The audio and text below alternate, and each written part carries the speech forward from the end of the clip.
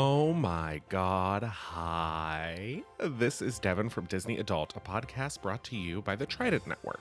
On Disney Adult, we bring together Chicago comedians to watch and discuss Disney movies from the perspective of adults. In these movies, there are things we love, things we hate, things that maybe haven't aged so well, and things that are timeless.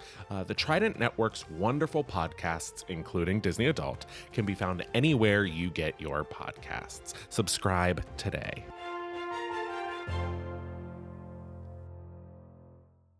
This isn't an accident, you know. It's sabotage, exactly like in Judson's Revenge. I thought I told you to stay in your seat. I'm just trying to help, okay? See, I'm betting that the Phantom of the Megaplex doesn't like you're bringing a big Hollywood party into his home. Brian, hey, don't start with me, okay? We have 26 screens here. Things are always going wrong. Yeah, but all in one night? I mean, come on. The candy bin crashing down and now this focus thing? Yeah, and you don't even know about the Maniac popcorn machine. Wah, Oh, wah. bother.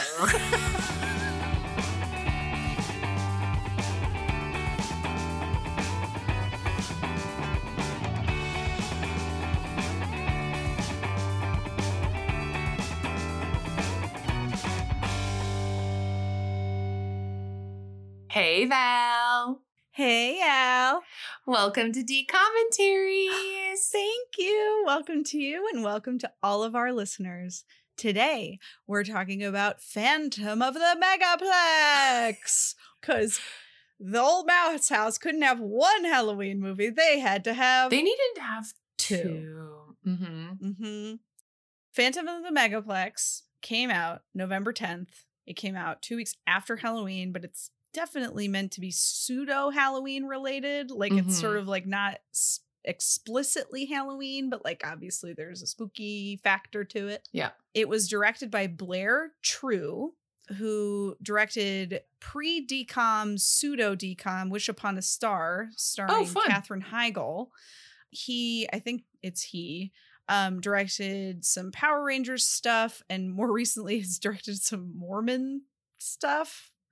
Okay. Yeah. I think they're focused on, Mormon things now. But this movie was written by Stu Krieger, who we know very well. Stu, shout out. Stu, shout out. That's right.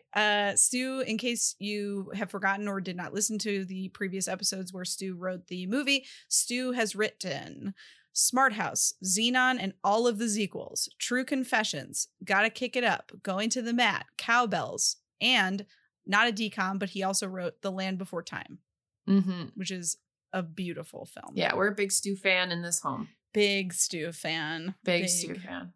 This cast is humongous, so I'm going to go as fast as I can. There's only one person who I want to talk about extra. Okay, I'm looking forward to who that is. So Taylor Handley played Pete Riley, who's the lead. And I recognized him. It probably is from this movie, to be perfectly honest, because he's been in stuff, but he's been in like The OC, which I didn't really watch that much. Vegas, Mayor of Kingstown. Like I didn't really recognize anything that he was in, but he definitely looked familiar to me. So it must have just been from this movie. Caitlin Wachs played Karen Riley, his younger sister. She doesn't really act anymore, but she was in My Dog Skip. And what I recognized her from was Divine Secrets of the Yaya Sisterhood, which is one of my underrated favorite movies. She plays a young Ashley Judd / Ellen Burstyn. Jacob Smith plays Brian Riley, the youngest brother. He was on Party of Five. He was also in the Cheaper by the Dozen movies, but he also does not act anymore. That's who I wanted to talk about. Oh, okay. What's up? Because I immediately recognized him as a very big Cheaper by the Dozen fan. Oh, I've never even seen Cheaper by the Dozen. Val, it was one of them. I would watch it over and over and over again as a kid. Wow. So that was like your Parent Trap. Yeah. Wow. Okay. For those listening, he plays the skateboard one. Cool. Okay, Val, you can speed through the rest. Okay. Corinne Bohrer played Julie Riley, their mom, who was also the mom in Under Wraps. She also played, I believe, Veronica Mars's mom on Veronica Mars. Otherwise, she's just basically a character actor. She's just been in lots of random stuff. John Novak played George, the fiance or boyfriend or whatever of their mom, then we have to talk about Mickey Rooney, who plays Movie Mason in this movie. So for anyone who is not familiar with who Mickey Rooney is, he was a child star and then like mega movie star in like the 30s, 40s, 50s. He was attached to, I want to say MGM. It was like the era where like you contracted to a studio and then you were basically in like 10 movies every month with the same studio for like forever. So he like literally has been in hundreds of movies. He grew up doing a lot of musicals opposite Judy Garland, which I thought it was really cute when he did a little shout out to The Wizard of Oz because he was clearly winking at his old friend. And he slightly more recently, not like recently, but like slightly more recently was in Breakfast and Tiffany's, which is what a lot of people know him from because he played a very, very, very offensive portrayal of an Asian person in like stereotype in that movie. It's awful. Like it's truly horrifying. Maybe the worst representation I've ever seen in like a popular piece of media. It's terrible. The interesting thing about Mickey Rooney, we don't have to spend too much time talking about him, but like he always kind of was obviously very short and sort of awkward looking, but he was also like a playboy in Hollywood, which never made sense to me. Yeah. Like, I don't know. So anyway, that's who Mickey Rooney is. So it's kind of it's clearly there's a reason why he is playing this character, right? This person who's in love with like the concept of the movies, right? Anyway, okay, now we'll go faster. Rich Hutchman played Sean McGibbon. Colin Fox played Wolfgang Niedermeyer, the like owner of the movie theater. Ellen Ray Hennessy played Tori Hicks. I don't even know who that is. Oh, Tori Hicks was the agent. Carlo Rota played Tyler Jessamine, the director of the movie at the premiere. Ricky Mabe played Ricky Rules. I'm going to do all their nicknames because I hate them. Yeah, me too. Julia Chantray played Scary Terry, who is in Mean Girls and is the girl who makes out with a hot dog. That's right. Joanne Boland, who we saw last episode in Mom's Got a Date with a Vampire, played Hillary Honey, which was the weirdest tick of a teenage person to have ever. We'll talk about it probably a little later. JJ Stocker played Question Mark, also the stupidest thing ever. Lisa Eng played Racy Lacey. So stupid. Joe Pingay played Merle, the projectionist. I would like to shout out that he has been on a couple episodes of Murdoch Mysteries. Nice. Fellow Canadian. I'm pretty sure they're still filming in Toronto at this point. I didn't look it up, but I can guess. Heather and Jennifer Bertram, who I'm guessing are siblings, played Caitlin and her friend Lisa. So Caitlin is the girl that Pete has a crush on. Oh. The girls who wore sweatsuits to a movie premiere. Mm-hmm. And then Jeff Berg played Donnie Holly, the like bad kid, whatever that Brian or Pete hates. Daniel DeSanto played Zeke. He was also in Mean Girls. He plays Jason, yes. Gretchen's boyfriend. Correct. Nicole Hardy played April, who I think is Karen's friend, who's like in the movie theater with her.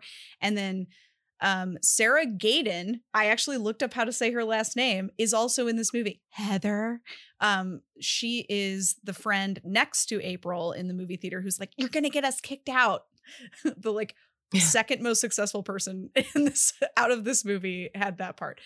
Larissa Gomes played Ashley Metz, the sort of like Sarah Michelle Gellar of it all. Okay.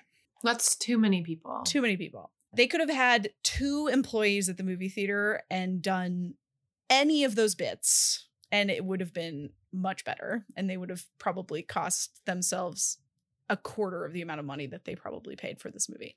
Mm-hmm. Okay, here's the synopsis. Pete Riley is a 17-year-old who lands a part-time job at a multiplex in his neighborhood. He and his friends are excited when it's announced that the theater will play host to the premiere of a major motion picture with a number of Hollywood celebrities in attendance. However, when the big night comes, Pete has to contend with disappearing staff, malfunctioning equipment, and a broken popcorn machine.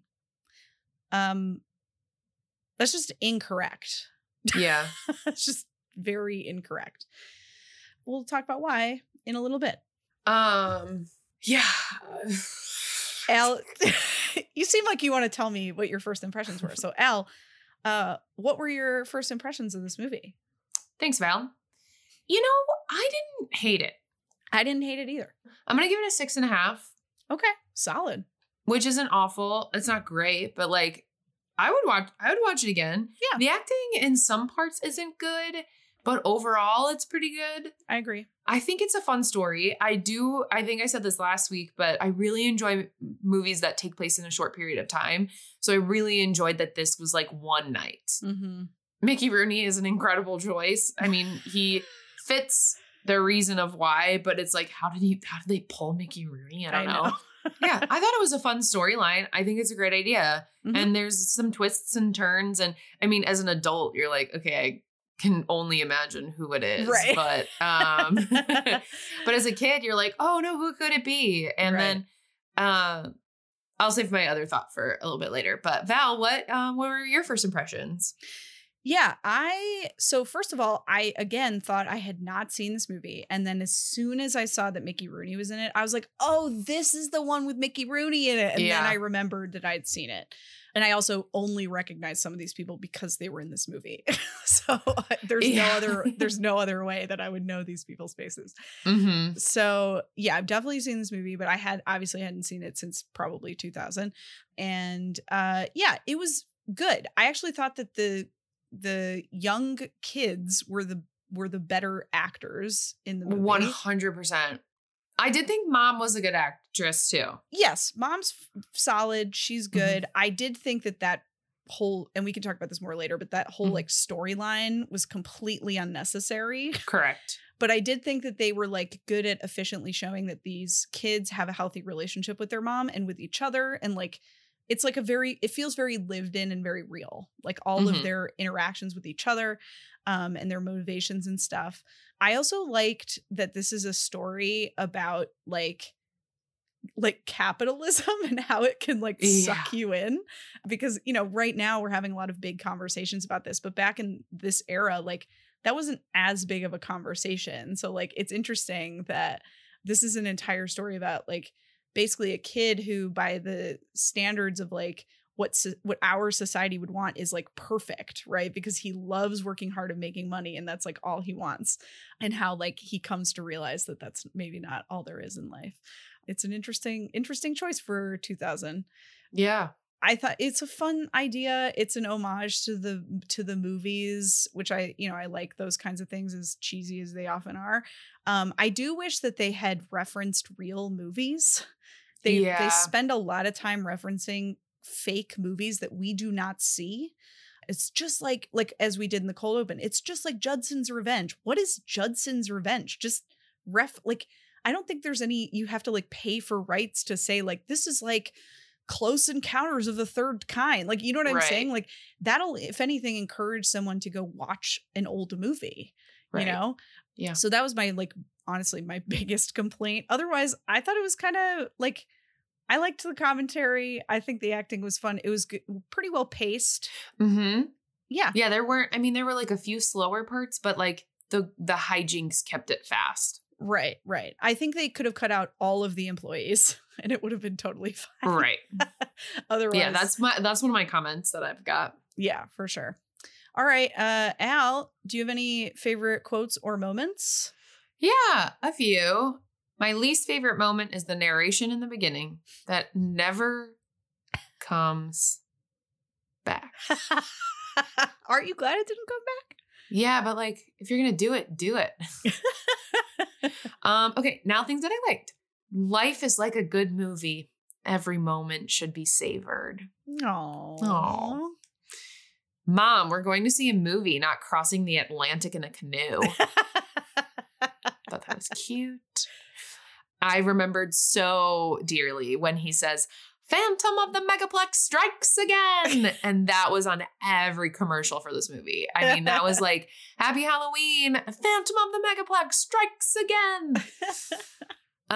In the background, the movie is saying no cell phones or pagers during the movie. Thought that was funny. Mm-hmm. There's a lot of pager work in this movie. A lot of pager work in this movie. Did you have any other favorite quotes or moments? Nope. Val, favorite quotes or moments? Yeah. Towards the beginning, Sean says, Terry, rise to my level or be gone. I just thought it was very funny. When Karen is trying to convince her mom to let her go to see a scary movie, she says, we see worse things on the 6 o'clock news. And girl, yup. Mm-hmm. And then okay, so I don't think this is spoiling anything. All the kids so their mom is a widow. And all the kids are like desperate for her to get remarried to her boyfriend. I'm sure that this has existed in some family, but like I was shocked. Like I was like, why are all these kids like obsessed with her getting remarried? Yeah. I mean, obviously it was just setting up that storyline, but like, I don't know, it was just bizarre. So at one point Karen goes, remember, no headlock, no wedlock. Yes. Oh, I wrote that down. Forgot to say it. It's so funny. I wrote which could be dirty. That's true. No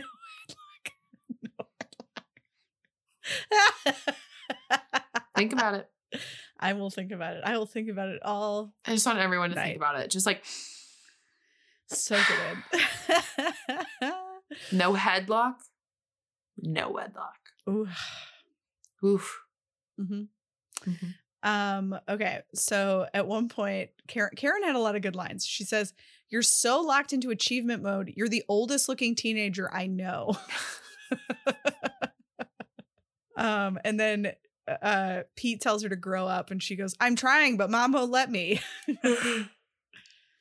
I did really enjoy that he was 17 in this movie. Yeah, like he's a little bit older. Yeah, it's not.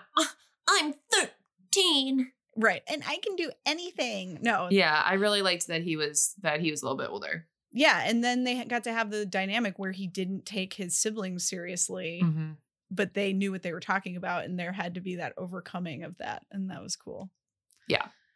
And I liked how the mom called them the Littles because oh yeah, I thought that was so cute. It was so cute, and also it tugged at my heartstrings because my dad called me little. Oh, so you are little. I am. I was very little when I was little. So he would just be like, little. Oh. Did you have a pet name from either of your parents? My cousin calls me Al Pal. Still to this day. That was your email, right? Alien Al Pal, baby. Hell yeah. Send me a message. I think I still have access to it. That's so funny. I theoretically still have access to my AOL, but I don't know how to log in. We're talking about a lot of stuff on here that Gen Z is going to be like, what the heck is that? Like oh, yeah. Pagers. We have a ton of Gen Z listeners. We have so many. Yeah. To all our Gen Z listeners, please Google the following list of words. Mickey Rooney. Pagers. Academy Award.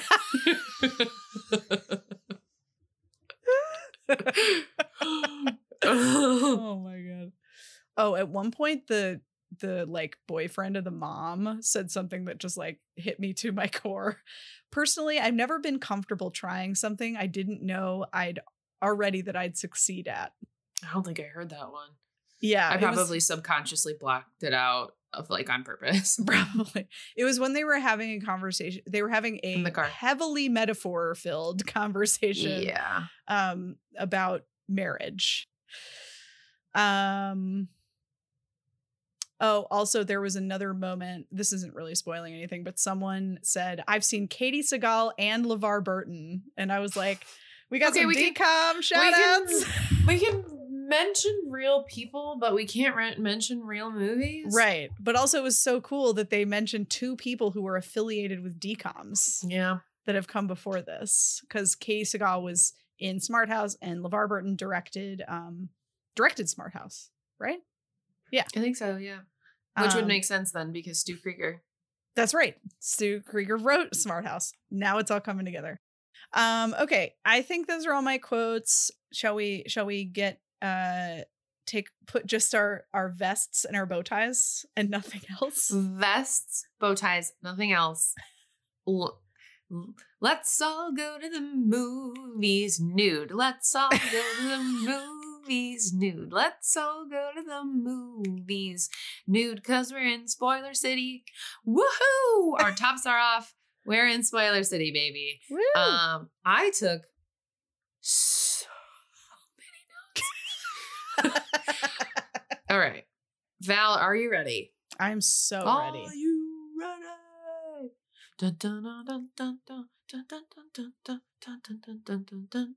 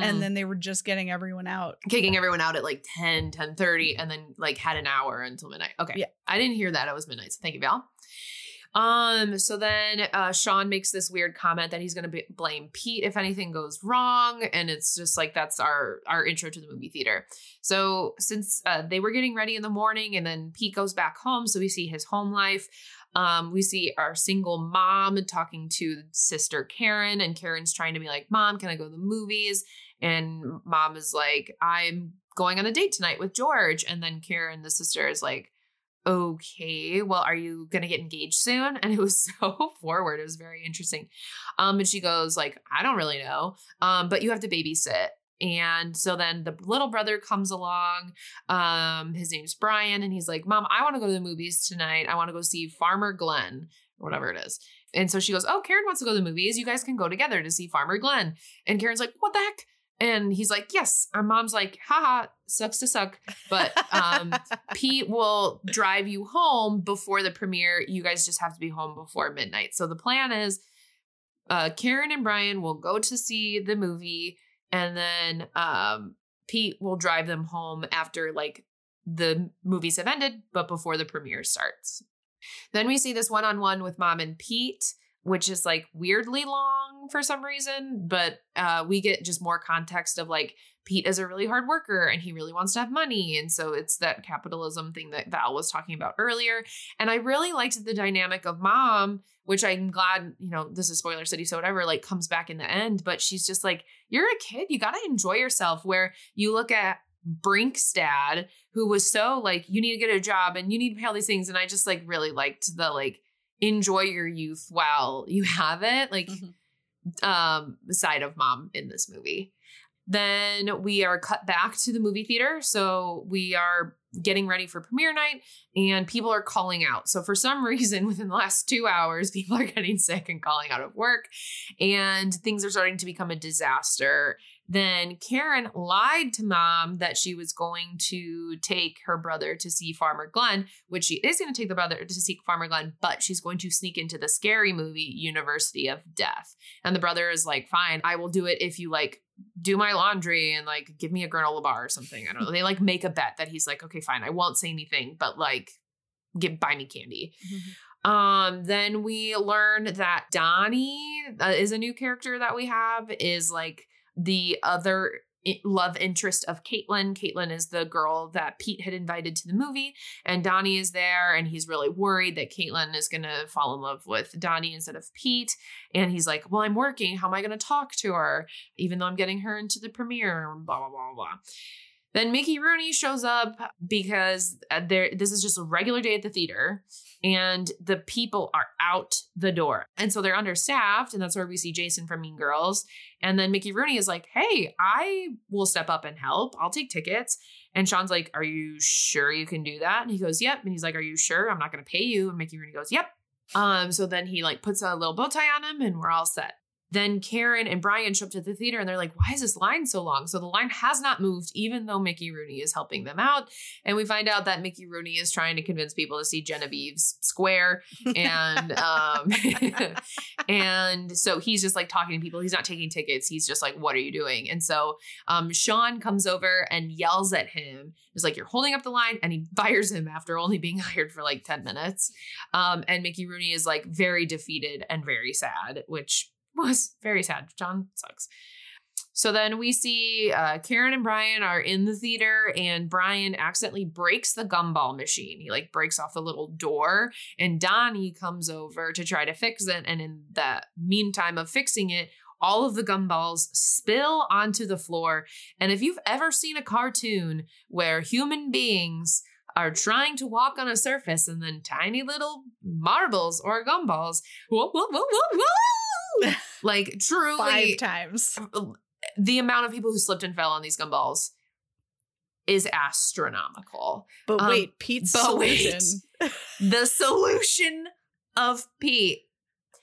He gets a hockey stick, puts the garbage can down, and starts hockey swiping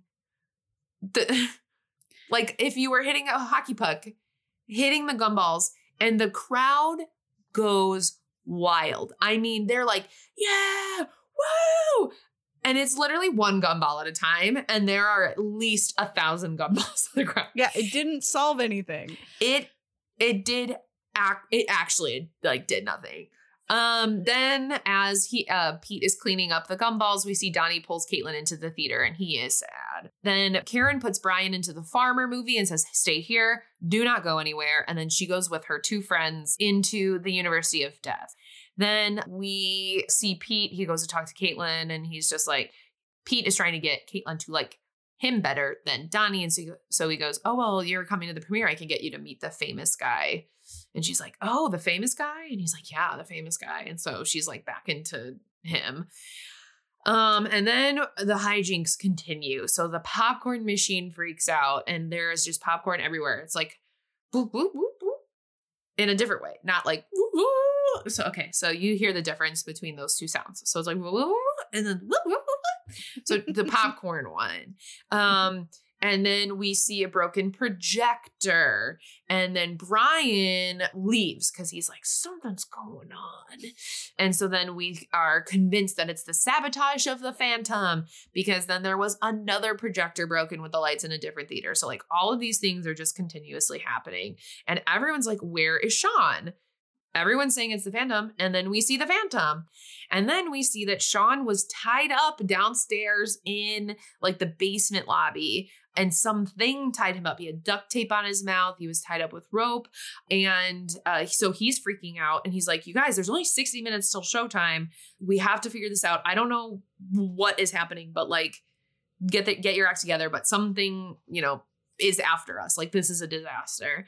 Then as they're like going back up to figure everything out, the escalators shut down. So it's like another thing. And Brian wants to keep like trying to find the Phantom. And they're like, no. But then they hear Cyclone Summer. And then in the Cyclone Summer theater is an actual tornado in the theater, which literally someone just turned on a big fan. It's a big fan. Apparently is just like things are flying out of the screen. You're probably getting here, but they start to realize that like all of the things are like related to the movie title. Mm-hmm. Yeah, I don't know that I was really going to mention that until after, just because of whatever. But okay. Yes, Val. No. Val is correct. So even in the Farmer movie, we hear the farmer talking about the plotline of his movie, and it correlates to our movie. And then Cyclone Summer, and like things are happening. It's windy in the theater, and it happens to be in Cyclone Summer, and the lights are turning off, and it happens to be in the Spooky Lights movie, like the dark, like it's something in the dark or whatever. Yeah, like they're very heavily coordinated to like what's going on in their theaters. Okay, so then after this, Mom and George realized they couldn't find a place that they wanted to eat because they were closed or whatever. And so they have this really interesting conversation in the car that we see. For some reason, they're in this storyline. We didn't need them, but here they are. And they have this metaphorical talk about marriage. And she's like, well, the restaurant's closed, but you see those potted plants and how happy they are? And if you uprooted those plants, wouldn't they be unhappy? And so it's basically they're just talking in innuendos of like, should we get married or not?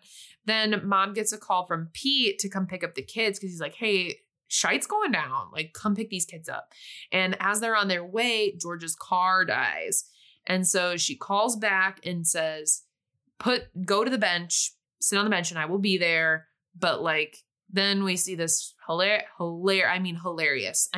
100 out of 100 hilarity of hijinks with the payphone.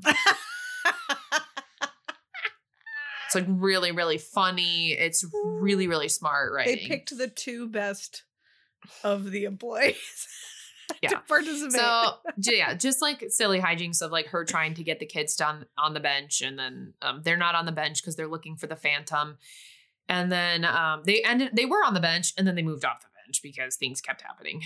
Then Karen and Brian kind of go off on their own to try to find the Phantom because Pete is doing managerial things. And they find Mickey Rooney in the basement, and they're like, oh, this is his hideout. Because at first they thought it was him. And so they're like, oh, he hides here. And then he's like, no, this is just like my safe haven. And there's this very beautiful moment talking about movie magic and a lot of nice quotes. And so they realize that like Mooney is a really great guy. I keep saying Mooney. I'm just going to call him Mooney. Then we cut to this crazy lady in a yellow suit threatens the theater and Sean. Her name is Tori Hicks. I wrote it after. Yep. And she's just like threatening them like, I have all these famous people and this better go well. And if it doesn't, I'm going to shut you down.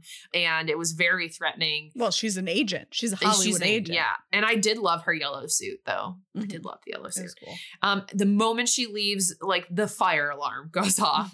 And so then, Karen and Brian at this point think Merle is the Phantom because a lot of the hijinks have to do in the film booth. So with a lot of the technology, and they're like, only Merle knows how to do this technology. Like no one else knows how to do it. So they go back up to the booth and they talk to Merle, and Merle's like, y'all, it's not me. You guys are stupid. But then as they're talking to Merle, they look down into the theater and they see the Phantom. So they're like, oh yeah, it can't be Merle because there's the Phantom. And then they run into another tech booth, and Sean was tied to the door. And they're running out of suspects. They're like, okay, can't be you. Who is it? And they just don't know, because they're like running out of people, because all of the people who they thought it was, they're ruling out. Wolfgang Niedermeyer calls, he's on his way, and they're like, pretend nothing is wrong. And then we have a moment where Caitlin finally likes Pete. And then Niedermeyer shows up and he's like, okay, can we come in now? Because they've been like standing outside the theater like a movie premiere, but everyone's just been standing outside. So like literally all these famous people are probably just lined up, just like, it's like not being able to go into the Dolby Theater, you know? It's just like, you're just going to stand on the red carpet, but for like 2 hours. And so they're like, okay, let us go. And then one of the like Rosie Ruby sees a string and then pulls the string, and then all of these water balloons fall on to the famous people and fall on to everyone right in the lobby. And they're like, what the heck? And Karen and Brian figure out that like Midnight Mayhem, what's the plot of Midnight Mayhem? If they're going to get trapped in the movie theater, because all of these hijinks are following along the plot lines. And as they're leaving the computer, Karen finds this key. She doesn't know what it's for, but it's on the floor. And of course, she's got a great eye. And as Niedermeyer's coming in, he's like, where's the monster I paid for that was supposed to be on the front of the building? Right. So right before we try to figure out what is happening with the monster, Mickey Rooney is singing a song on the red carpet as a diversion. Sean tells him to go away. And then the famous Madison Ashley Metz is like, hey, don't talk to him that way. And it turns out she's friends with Mickey Rooney because she grew up in town and she's known Mickey Rooney forever. And so they're trying to find out what happened to this huge ass monster, and they can't find the key. And then she's like, and then Karen's like, oh, this key? And they're like, wow, weird that you had it. And we have a heartfelt moment between the siblings of like, you never listened to us. And he's like, oh yeah, I guess you're right. And then the Phantom captures them and ties them up. And then they try to untie themselves and it doesn't work at first. And so we cut away to the movie premiere starting. We have an intro from Niedermeyer. We have an intro from the director Jessman, who is wearing the most incredible protozoa silver long trench coat blazer. And then we see the monster that was supposed to be on the roof gets blown up from the mezzanine of the theater, and it starts to squish people. Its mouth eats the director. Then Pete has the idea that he needs to destroy the monster. And in this movie theater, it's very interactive. They have a sword in the stone. So he tries to remove the sword from the stone. He's like, I can't do it. And then Merle comes and he's like, dude, you just got to flip the switch off. So he flips it off and then he pulls it out. And then he jumps onto the big blow up monster and yells. He doesn't. A grown man does. A grown man does. Yeah. But he yells, Geronimo. And I wrote a bunch of question marks because I was like, why are you yelling Geronimo? That's a movie thing. That's like from an old movie. Great. I hated it. And he swords the monster to save the day. Then Pete sees the Phantom, or Brian sees the Phantom from behind the stage, screams at Pete and says, he's right there. And then we have this really cool fight, shadow fight choreography from behind the movie screen. And they're like, just the hijinks ensue, and they're climbing the ladder and they're climbing the rope and blah, blah, blah. And then they break through the screen. And my favorite part of this was people were just watching, just like, whoa, whoa, what? And I'm like, no one's going to help. No, they were watching a silent film. Stupid. And so then he breaks through the screen, and then Pete pulls off the mask of the Phantom. And what do you know? It's Sean. And Niedermeyer yells at him. He gets fired. They all run after him. And then the director actually runs after him and is like, hey, man, this is a cool story. Phantom of the Megaplex. The Sean Gibbons story. I just wrote, ugh. And then Brian goes, well, like, that's it. All we need now is a 4-star Hollywood ending. And George proposes. Of all the things, they could have literally done anything. Truly. Pete offered senior manager. So he's like, Niedermeyer's like, hey, Sean's no longer here and everyone's getting promoted up. Do you want it? And he goes, yeah. And then goes, wait, I think I need to take more time for myself. So he just remains says no. in the position that he's already in. Yeah. but So he's takes just up doing assistant. I mean, sure. And then he's like, but can I have the rest of the night off? And he's like, yeah. And then they all convince mom to let Karen and Brian stay, and happily ever after. 6.5. Your face. I mean, it was fine. Oh, Yeah. I mean, it was a movie. it was a movie.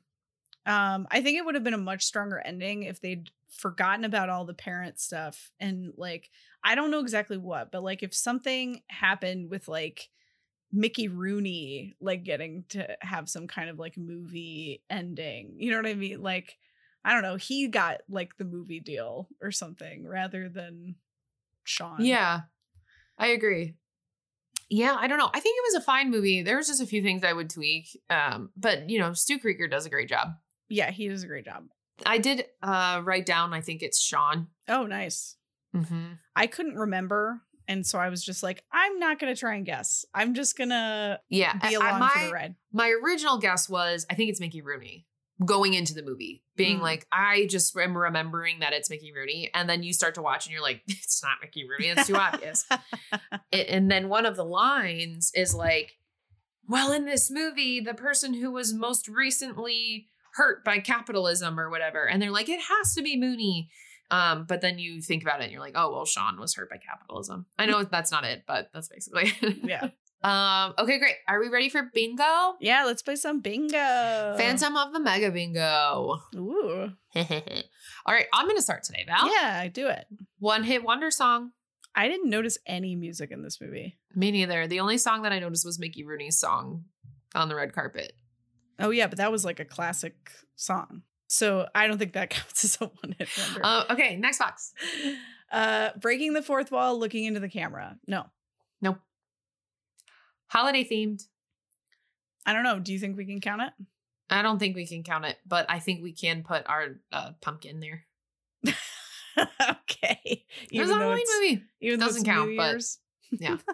Okay. Last week was New Year's. This week is Halloween again. Okay. Okay. Okay. Clunky metaphor. I mean, they did it for us. The whole plant conversation. Mm-hmm. So pretty clunky to me. Also, I mean, there's, I guess, a larger metaphor. It's weird because, like, if you think about it, like watching movies, you're not living your own life. And it's sort of like what he's doing by working too much. But at the same time, like, this is an homage to movies. So I don't think that was intentional, but I don't know. Yeah. Anyway. Parents who just don't get it. No, she gets it. She gets it. Cool non-parent adult. Mooney. Oh, His yeah. name is not Mooney. It's Movie Mason. Movie Mason or Mickey Rooney, depending. Yeah. I think it's you. Someone too famous for a TV movie. Bet Mickey your Rooney. sweet dollar bottom that tomorrow. Mickey Rooney. Competition to resolve the central problem. Nope. Unless you count the competition of pulling the sword out of the stone. 10,000 times. Yeah. A montage sequence. I didn't notice one. I noticed like a half of one. It was like two things before they went to, but it didn't count. Well, we're not counting it. Okay. Cliche villains. I mean, yeah. Both versions, like the Phantom and just angry manager. Yeah. Closer items you owned. I didn't see anything. The only I thought if I wanted to really stretch, I used to always call my parents to pick me up from the payphones at the movie theater. Wow. When I was in like middle school. So that was the only thing that was even remotely close. But I don't think that counts. I'm happy to count either way. No, we don't have to count it. It was a stretch, but right. it was, I thought about That's it. fun. Yeah. I don't think I ever used payphone. Yeah, we like basically all through like whenever basically like latter elementary through like the very beginning of high school was all payphones. Wow. Yeah. And phone cards. All right, your turn. Gen Z. Phone card Gen Z. is a debit card, but it's just for making phone calls. Rotten Tomatoes, 40 to 60. Okay. In case you don't remember, if I get within 5 in my guess, I get to feel really smart. If it's between 40 and 60, we get the square. I'm going to say the last couple have gotten like 51s. I'm going to say 49. 58. Damn. This one's more highly rated than the other me? Yeah. I guess. Okay. Yeah. Okay. Sure. Okay. Happily Ever After. Yes. Yep. Absolutely. Almost Kissing. No.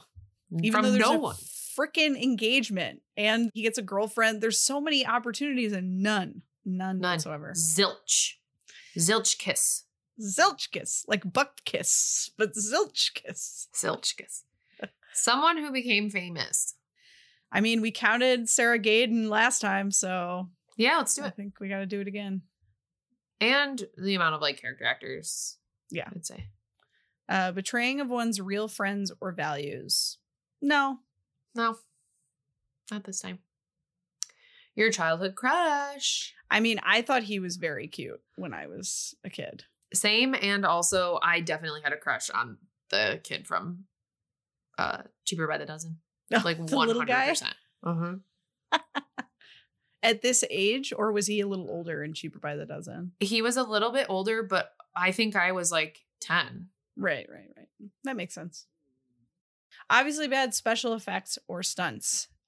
Yes. The old man who jumped onto the monster. Yeah. When it's quote unquote Pete jumping to deflate the giant monster, it is definitely not Pete. Not Pete. Jumping.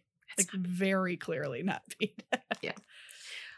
Next we have our Disney Channel stars: Square, Eric Von Detten, Kirsten Storms, Ryan Merriman, Kimberly J. Brown, Annie Lawrence brother, and not today. Nope. Not Nope, today. nope. Although we've got like every teenager in Toronto in this movie. Right. Musical number. Nope. Unless you count Mickey Rooney. Mickey singing Rooney. Hooray for Hollywood. Oh, we don't have to count. That's okay. Magic. No. We're led to believe that there's magic. No, he does mention movie magic a lot, but science Yes. is the real magic. So Science is the real magic. someone says the title of the movie. Oh, yeah. Uh-huh. 8 million times. Yeah. Scooby Doo. Oh, yes. Yeah. I wrote early on, looks like some Scooby Dooing. Looks like they are Scooby-Dooed. The heroes create the problem. No. Nope. Lead is a fish out of water. Nope. Not even remotely. Val, taking a look at our bingo chart, we have no bingo. Ah, I had a If feeling. if we had breaking the fourth wall, we would have had a bingo. But Yeah. Alas. now on to the game. Sweet. So in the movie of The Phantom of the Megaplex, Mickey Rooney brings up that Genevieve's square, or the wishes of Genevieve, or Genevieve Glimpse. must die. Glimpses of Genevieve. Glimpses of Genevieve won a lot of awards and nominations. So in the spirit of movies, I've created a game called How Many Noms Did These Movies Get? And Val is going to have to not guess the amount of nominations that these movies got, but have to get a range of what these movies got. Okay. These are the best pictures from 2010 to 2020. Mm. There's 11 possible points, Val. Okay. I'll give you a bonus point per each if you can guess the amount before I tell you. But the way to play this game is you will have to guess whether it was over or under 7 nominations. Okay. And are we just talking about Oscar nominations specifically? Okay. Yep. So if you think it's 7, then it goes higher. Okay. And Val, do you want to start with 2020 or do you want to start with 2010? Let's start with 2010. Okay, great. So we're going to start with 2010. I need lower than 7 or 7 or higher. The King's Speech. Higher. And how many do you think that they got? They would have gotten like costumes and hair, stuff like that. So let's say 11. Very close. You are correct with higher, and they got 12. Ooh, I was close. Wow. Very close. Yeah. All right. In 2011, we had The Artist. Ooh, that one would have gotten a lot. So definitely higher. I'm going to say 14. Very close. You are correct. It was 13. Ooh. All right. 2012, we have Argo. Oh, I like Argo. I remember this winning because I remember Ben Affleck winning. Yeah, it's a great with John movie. Goodman's in it, right? Yeah, I just watched it again recently and it holds up. It's really good. It's not like a period piece, so it's not like stylized, so it might have gotten less. I'm going to say lower, and I'm going to guess 5. Both incorrect. Ah. It was 7. Okay. So you did higher on that one. Okay. That's okay. I wasn't too far off though. Nope. All right. 2013, we had 12 Years a Slave. Ooh, okay. Definitely higher. This one's gonna have, because like Lupita, didn't she win? I think so. Oh man, this is gonna have, let's say 16. You are correct that it's higher. It's 9. Really? Mm-hmm. Interesting. I'm very surprised that it's that low. I will let you know the highest is going to be 13. Oh, okay. All right, 2014, Birdman. Oh, I haven't seen that. I heard it's kind of hard to watch. The coolest thing about it is that it's shot in one shot. Right. I'm going to say lower, 6. Higher, 9. Damn it. 2015, Spotlight.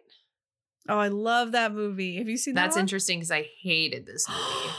Really? This was the first year I had seen all of the nominations. Oh, and wow. this was my least favorite. Oh, wow. Spotlight's one of my favorite movies like ever.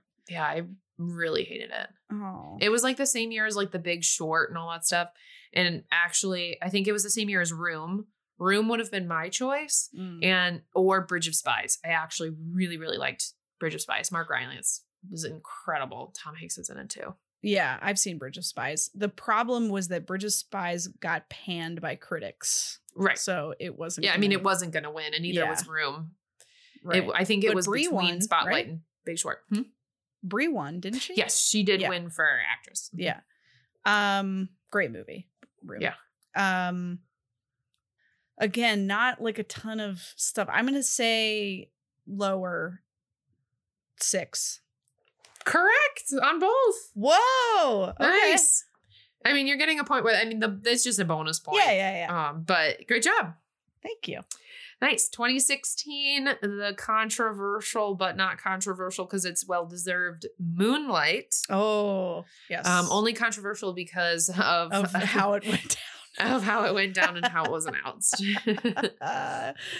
Michael and I were in Pop Century watching the Oscars with his brother and his dad asleep in the bed next to us, and we were like whisper screaming. Oh my god! Do you see what's happening right now? Anyway, Moonlight was amazing. So sad, so beautiful. Definitely higher than 7. I'm going to say 9. Close. 8. Oof. Good job on the correct way, though. All right, 2017, we have The Shape of Water. Oh, yeah. Okay. This one's definitely going to be higher because it had all the crazy CGI and costumes and whatnot.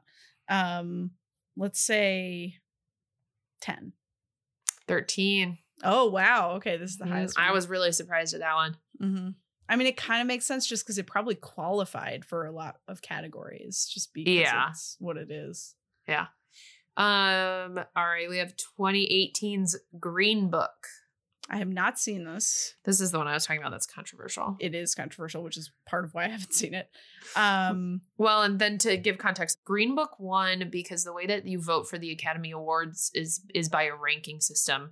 So enough people had put Green Book high enough on their list for it to get enough points for it to win. Also, most of the people who voted on the Academy are white. And it's a movie about a white savior. Yeah. So, you know. Goes hand in hand. Yeah. So I'm going to guess that it was nominated for a lot because it is like it's a period piece. So there's costumes and blah, blah. So I'm going to say higher. I'm going to say 7 exactly. 5. It was lower. Oh, interesting. Okay. Mm-hmm. 2019 Parasite. I also haven't seen this mostly because I think it's going to give me a lot of anxiety, but I know I should watch it. It is so good. It will give you anxiety. Watch it during the daytime. It's not like a thriller, but like watch it during the daytime, but it's so good. I feel like it got nominated for a lot. Definitely higher. 8? Lower. It was 6. No. Yeah. And our last one, 2020 Nomadland. Ah, yes. Another one I haven't gotten to yet. Very good. It doesn't, if you don't like movies without a plot, this movie does not have a plot. It is very good and it's very beautiful. It's just it's a plotless movie. So a lot of people didn't like it because what? Chloe Zhao directed it. Chloe Zhao and Frances McDormand. Lower 6. That is correct. Wow. Lower 6. All right. So I'm just going to count total of 11, but your bonus points count toward. So 1, 2, 3, 4, 5, 6, 7, 8, 9 points out of 11. Wow. Great job. Heck yeah. Nice. Thanks for playing. How many gnomes a day movies get? Love it. I never remember. It's okay. It's beautiful. Well, Val, this was great. I feel like, I feel like we really enjoy talking movies, and this was a movie about movies, and I feel like it was fun in a different kind of way this week. I agree. And I always enjoy, no matter what we're talking about it with you. Me? Yeah, you. Oh, thanks, Val. I enjoy talking to you too. Nothing in my technology is working today, but then whenever I jump on, I'm always happy to see my friend Val. I'm always happy to see you. All right, Val, what are we watching next week? We are watching holiday classic, The Ultimate Christmas Present. Christmas never dies. Christmas is forever. Which is coming out on February 8th. Well, you know what? The thing about February is it's still cold. That's true. And February is like cold, it snows, and you're like, man, I wish it was still Christmas because then there would be something fun to do during all this. I wish it could be Christmas every day. Exactly. Also, I would like to remind everyone once again that you can now rate podcasts on Spotify. So please do that. Do it. Even if you don't listen to your podcasts on Spotify, when you are on Spotify, unless you're an Apple Music user, which then go rate us on our Apple Podcasts. Jump on your Spotify account and give us a whole big 5 stars right in the face. And we'll see y'all for Christmas. We'll see you in 2 weeks for Christmas. Everyone get excited. And the cool thing, Val, about all our episodes is that you can listen to them whenever. So this upcoming holiday season, December 2022, you can listen to our next episode. That is right. That is correct. But listen to it also when it comes out. Also listen to it February 2nd. Okay. Bye, Val. Bye, Al. This podcast was produced by me. And me. And it was edited by me. The music was composed by Michael McNally. You can find us online at thetridentnetwork.com/dcommentaries-pod. And you can find us on Instagram and TikTok at dcommentaries. D-Commentaries is a part of the Trident Network. To learn more about our videos, live shows, and other podcasts, please visit thetridentnetwork.com. Disney Channel original movies. Damn it, Allie.